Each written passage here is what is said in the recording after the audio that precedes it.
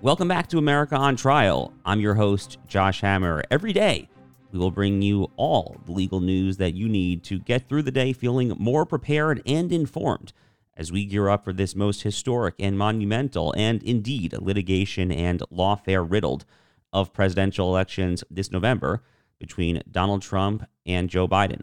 Let's begin, as we always do, by going around the horn. We begin in Fulton County, Georgia, where today is a deadline for the scandal-ridden district attorney, Fani Willis, to formally respond to a motion to dismiss this indictment and disqualify her from the case. This is the motion brought by Trump co-defendant Michael Roman, who we were just discussing on the show yesterday. We were saying that we really owe Michael Roman a huge public thank you, a huge public service that he has done by exposing the depth and breadth of Fani Willis and Special Prosecutor Nathan Wade, their scandalous, illicit romantic relationship, the plane tickets they seem to have bought. Michael Roman has also exposed the coordination, the collusion between Fani Willis's Fulton County, Georgia DA office and the Joe Biden White House counsel's office. Again, there's a huge public service there, but this is the deadline today for Fani Willis to formally respond in court to this motion to dismiss the indictment. This is all leading up to this big forthcoming hearing on February 15th, where we're actually going to get an evidentiary hearing, where we're going to really get into the weeds about Fani Willis and Nathan Wade and that corruption. Perhaps that case might even get moved out of Fulton County, Georgia, as we've discussed on the program. Stay tuned for that. On Monday, there is a deadline at the United States Supreme Court. It's the last day for Donald Trump to file his reply brief in the Insurrection Clause case, the case out of Colorado pertaining to the 14th Amendment. Section 3 attempts to disqualify Donald Trump from the ballot, which the Colorado Supreme Court ruled indeed must be the case recently. There is oral argument at the U.S. Supreme Court set for Thursday, this coming Thursday, February 8th, a huge, high-profile oral argument. We will be all over it on this program next week. Stay tuned for that. Additionally, today, Friday, February 2nd, is on the legal calendar marked here as a day where the D.C. Circuit, or more accurately, the three-judge panel on the D.C. Circuit that heard the relevant interlocutory appeal, they may issue a decision when it comes to Donald Trump's claim of sweeping presidential immunity that would essentially exculpate him and nullify his entire Jack Smith federal prosecution there in D.C. District Judge Tanya Chutkan rejected his claim of sweeping presidential immunity. Trump appealed it to a three-judge panel in the D.C. Circuit. We are still waiting to hear from that, but big news overnight, actually. The court's formal docket, the D.C. District Court's formal docket, this would be Judge Chutkan, they actually formally moved back the anticipated trial date commencement for Donald Trump there in the D.C. Circuit. So initially it was going to be March 4th. That was the initial claimed trial date start in the D.C. trial with Jack Smith and Donald Trump. And that is no longer the case. It has been officially moved back on the docket because we are still waiting, as we just discussed, for this ruling from the three-judge panel in the D.C. Circuit, the appeals court over Judge Chutkan, whether or not Donald Trump actually has immunity and therefore is going to get out of this thing essentially scot-free. Of course, regardless of what the three-judge panel on the D.C. Circuit rules, whichever side loses can then appeal that to the Supreme Court. We will cross that bridge if/when we get to it. But the point is that, as many of us have been discussing, this thing's going to take a long time in Washington, D.C., and as many of us have also been discussing, that's going to make it exceedingly likely that the first of these four criminal prosecutions to actually get off the ground is going to be the Alvin Bragg case in New York City. Looks like that thing is going to formally start on March 25th. There are some pretrial hearings coming up in the New York Supreme Court on February 15th. Ridiculously confusing.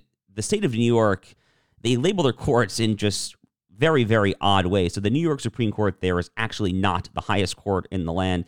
Just an aside there, but in any event, this thing in D.C. is taking a lot longer than perhaps Jack Smith would prefer it take. It is now formally moved past that initially scheduled March 4th start date. So big news there in Washington, D.C. We had a report shifting down to the other Jack Smith case down in Florida. We had a report dropping that Special counsel Jack Smith is now questioning additional witnesses with respect to the Mar-a-Lago raid. This is the classified documents case here in the state of Florida. He's apparently questioning witnesses about other closets and a, quote, hidden room allegedly inside Mar-a-Lago that the FBI did not actually search, did not actually reach into back in August 2022 in the infamous pre-dawn raid heard around the world. According to this report, there have been several interviews that have spanned a while now. So Jack Smith's investigation there in Florida is heating up. I continue to believe that as far as the actual facts alleged in this case are concerned, it is potentially dangerous for the former president for the very simple reason, if nothing else, that he is alleged to have ignored a grand jury subpoena, which is something that, as a basic matter of law, you just cannot do that. In the president's corner, at least, you have a judge and jury pool that is less biased, and you also have an appellate court above that, the 11th Circuit, that is probably more favorable than most of these other appellate courts across the country. In additional Trump litigation-related news, you have more news out of the city of New York. We were just mentioning how Alvin Bragg's trial looks like it is going to be the first to start here, at least of the 4 criminal prosecutions. That's coming up in late March. New York Times reporting overnight that Alan Weisselberg, who is the longtime Trump handyman, he is the longtime former CFO of the Trump organization. The New York Times is reporting that he's in negotiations to plead guilty to perjury. Interestingly, he would be pleading guilty to perjury when it comes to his taking the stand during New York Attorney General Tish James's fraud trial against the Trump organization. If this sounds a little weird to you, it also sounds a little weird to me. The fact that Alvin Bragg, who is the DA there, he's the prosecutor, he's the one who's doing the Stormy Daniels, Michael Cohen, hush money payments prosecution. It's absurdly frivolous on his face. It's a little weird, right, that he would be getting a plea deal from Alan Weisselberg for comments that he made in an allegedly totally unrelated trial, the civil fraud trial for Tish James. Funny how that works, right? How Alvin Bragg and Tish James seem to just be openly colluding on this out in the open. It's almost like they're actually trying to do the same thing here, which is just transparently get Trump. Oh, by the way, recall that Alvin Bragg and Tish James both ran for their respective offices, New York County District Attorney and New York Attorney General, respectively. Recall that they both ran for those offices on an explicitly get Trump platform. Really, really kind of odd stuff there, isn't it? So that is our recap of Around the Horn there. Again, when it comes to the civil fraud trial, we are still waiting any day now on a big verdict, on a big ruling from Justice Arthur Engoron, who is overseeing that case. It is a chilling case. We will get into it in a later episode more in depth there. That could drop any day. At this point, looking like it's unlikely going to be today, probably going to be next week at this point, but difficult to say with any degree of certainty. So with that Around the Horn, let's go into today's deep dive. Step into the world of power, loyalty, and luck. I'm going to make him an offer he can't refuse. With family, cannolis, and spins mean everything. Now, you want to get mixed up in the family business. Introducing The Godfather at ChumbaCasino.com. Test your luck in the shadowy world of The Godfather slot. Someday, I will call upon you to do a service for me. Play The Godfather now at ChumbaCasino.com. Welcome to the family. No purchase necessary. VGW Group. Void where prohibited by law. 18 plus. Terms and conditions apply. It is Ryan here, and I have a question for you. What do you do when you win?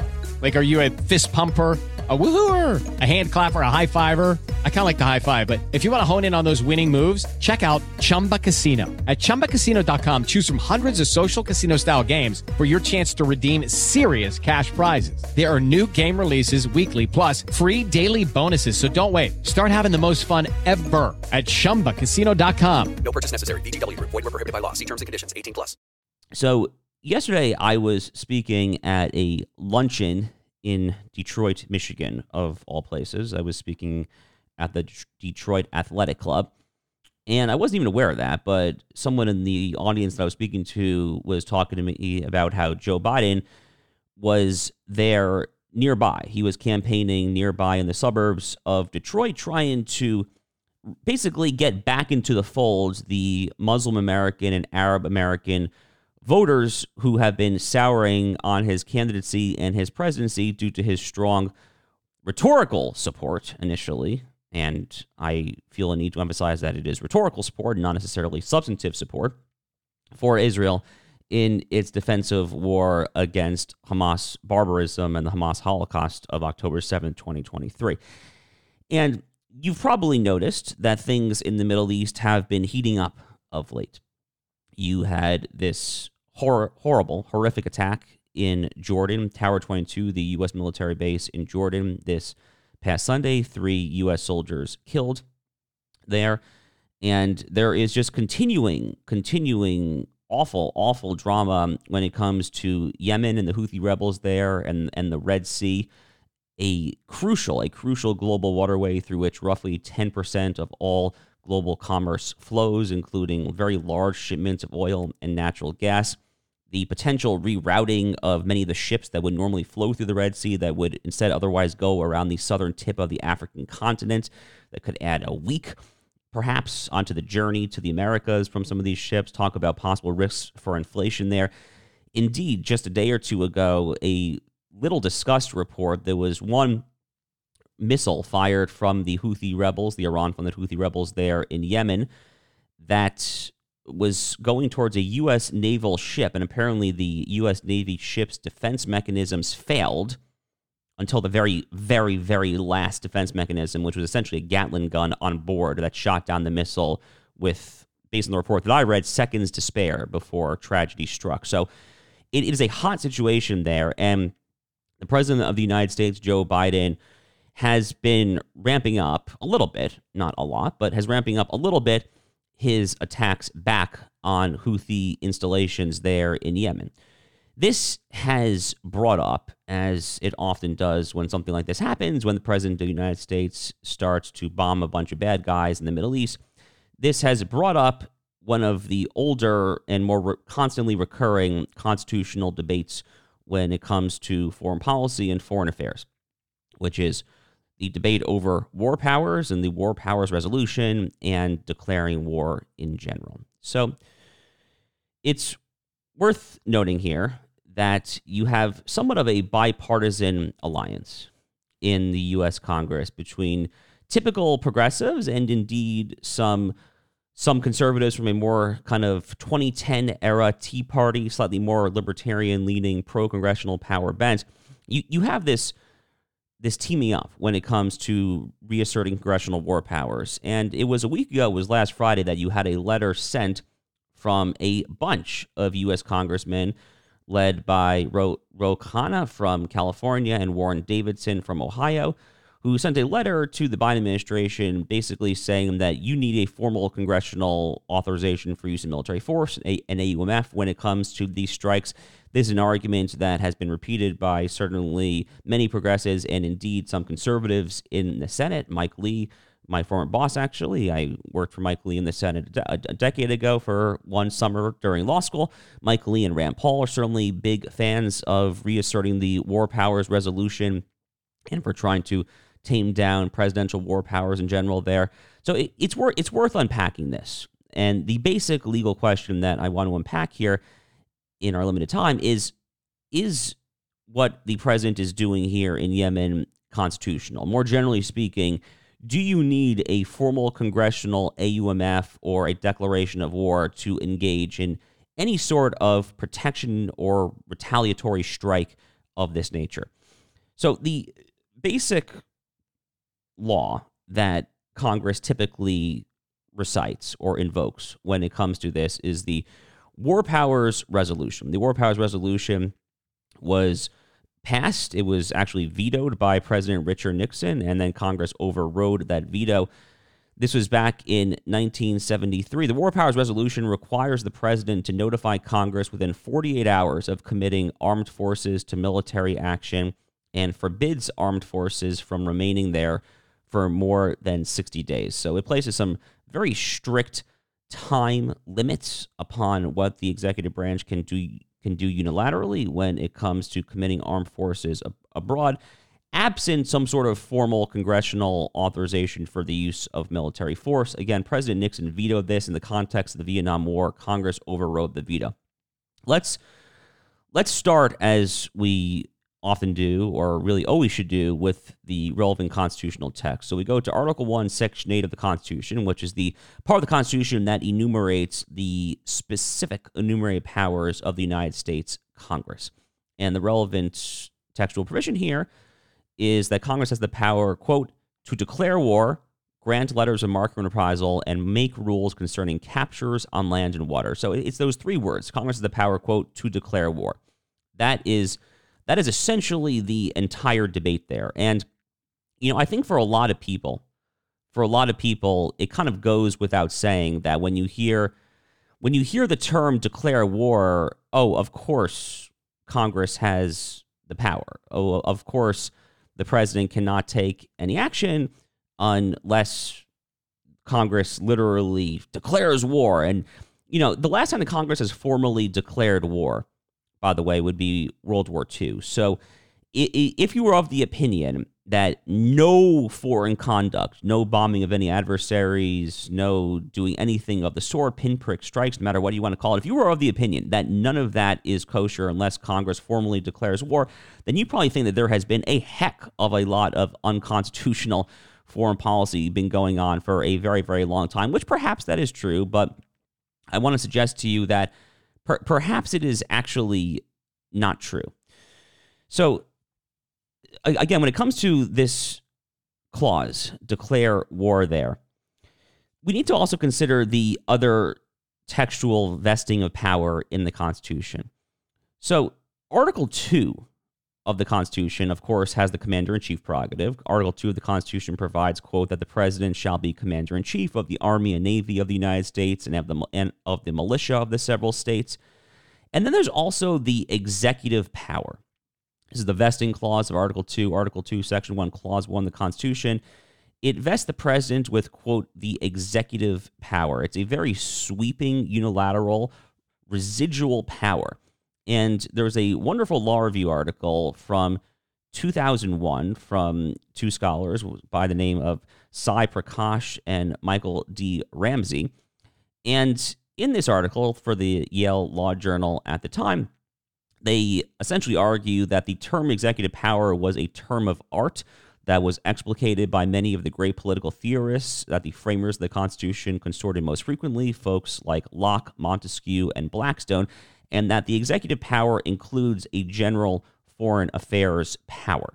Now, it is a residual power, so they have residual power over foreign affairs, at least where other powers over foreign affairs and war-making in particular are not delegated to the Congress. We obviously do have, Congress and the president clearly do have, both, each has a role to play when it comes to foreign affairs, but the executive power basically includes everything that is not explicitly granted to the Congress. So the Congress, of course, does have some enumerated powers when it comes to war. We just heard about the declare war clause. Congress has the ability to legislate when it comes to both domestic and foreign commerce, and they have various other provisions as well. That's all enumerated in Article 1, Section 18. But what if declare war doesn't actually mean exactly what a lot of people think it means? So in another law review article from 2003, is a University of Chicago law review article, John Yoo, in an argument that I have always found persuasive, argued, quote, the declare war clause simply confers on Congress juridical power to both define the United States' legal relations with other countries and trigger domestic constitutional authorities during wartime.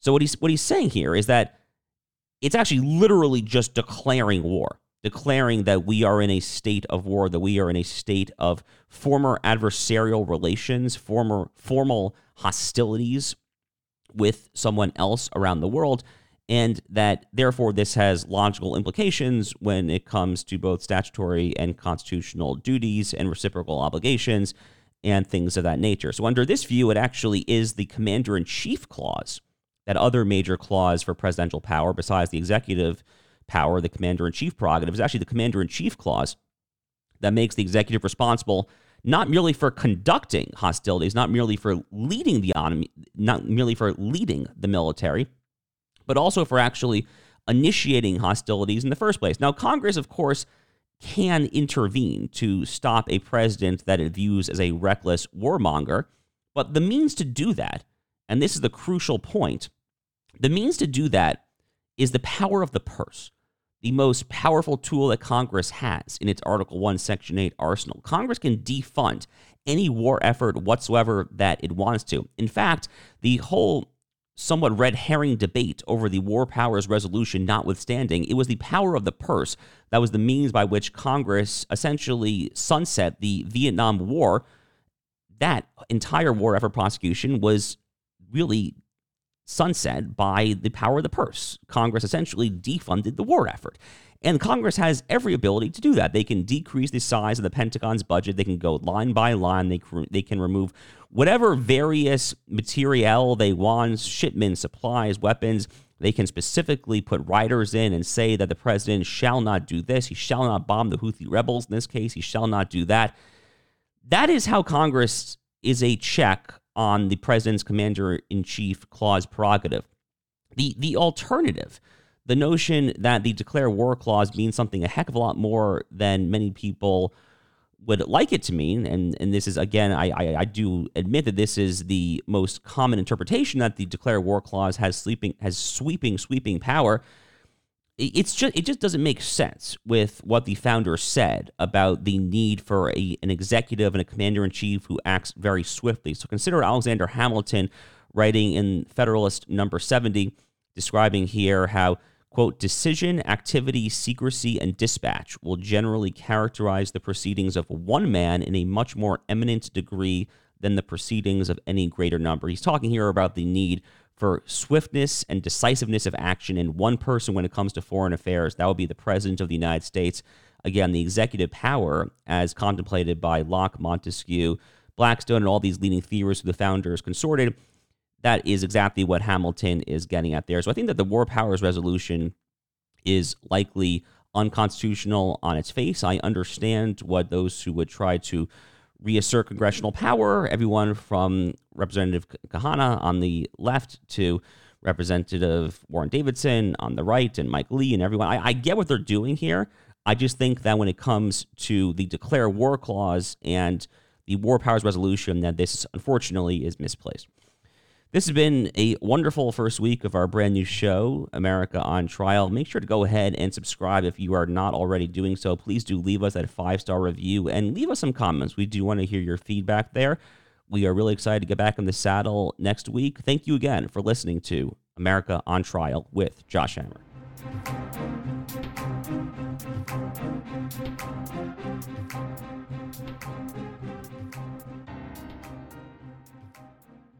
Judy was boring. Hello. Then Judy discovered ChumbaCasino.com. It's my little escape. Now Judy's the life of the party. Oh, baby, mama's bringing home the bacon. Whoa, take it easy, Judy. The Chumba life is for everybody. So go to ChumbaCasino.com and play over 100 casino-style games. Join today and play for free for your chance to redeem some serious prizes. ChumbaCasino.com. No purchase necessary. Void where prohibited by law. 18+ terms and conditions apply. See website for details.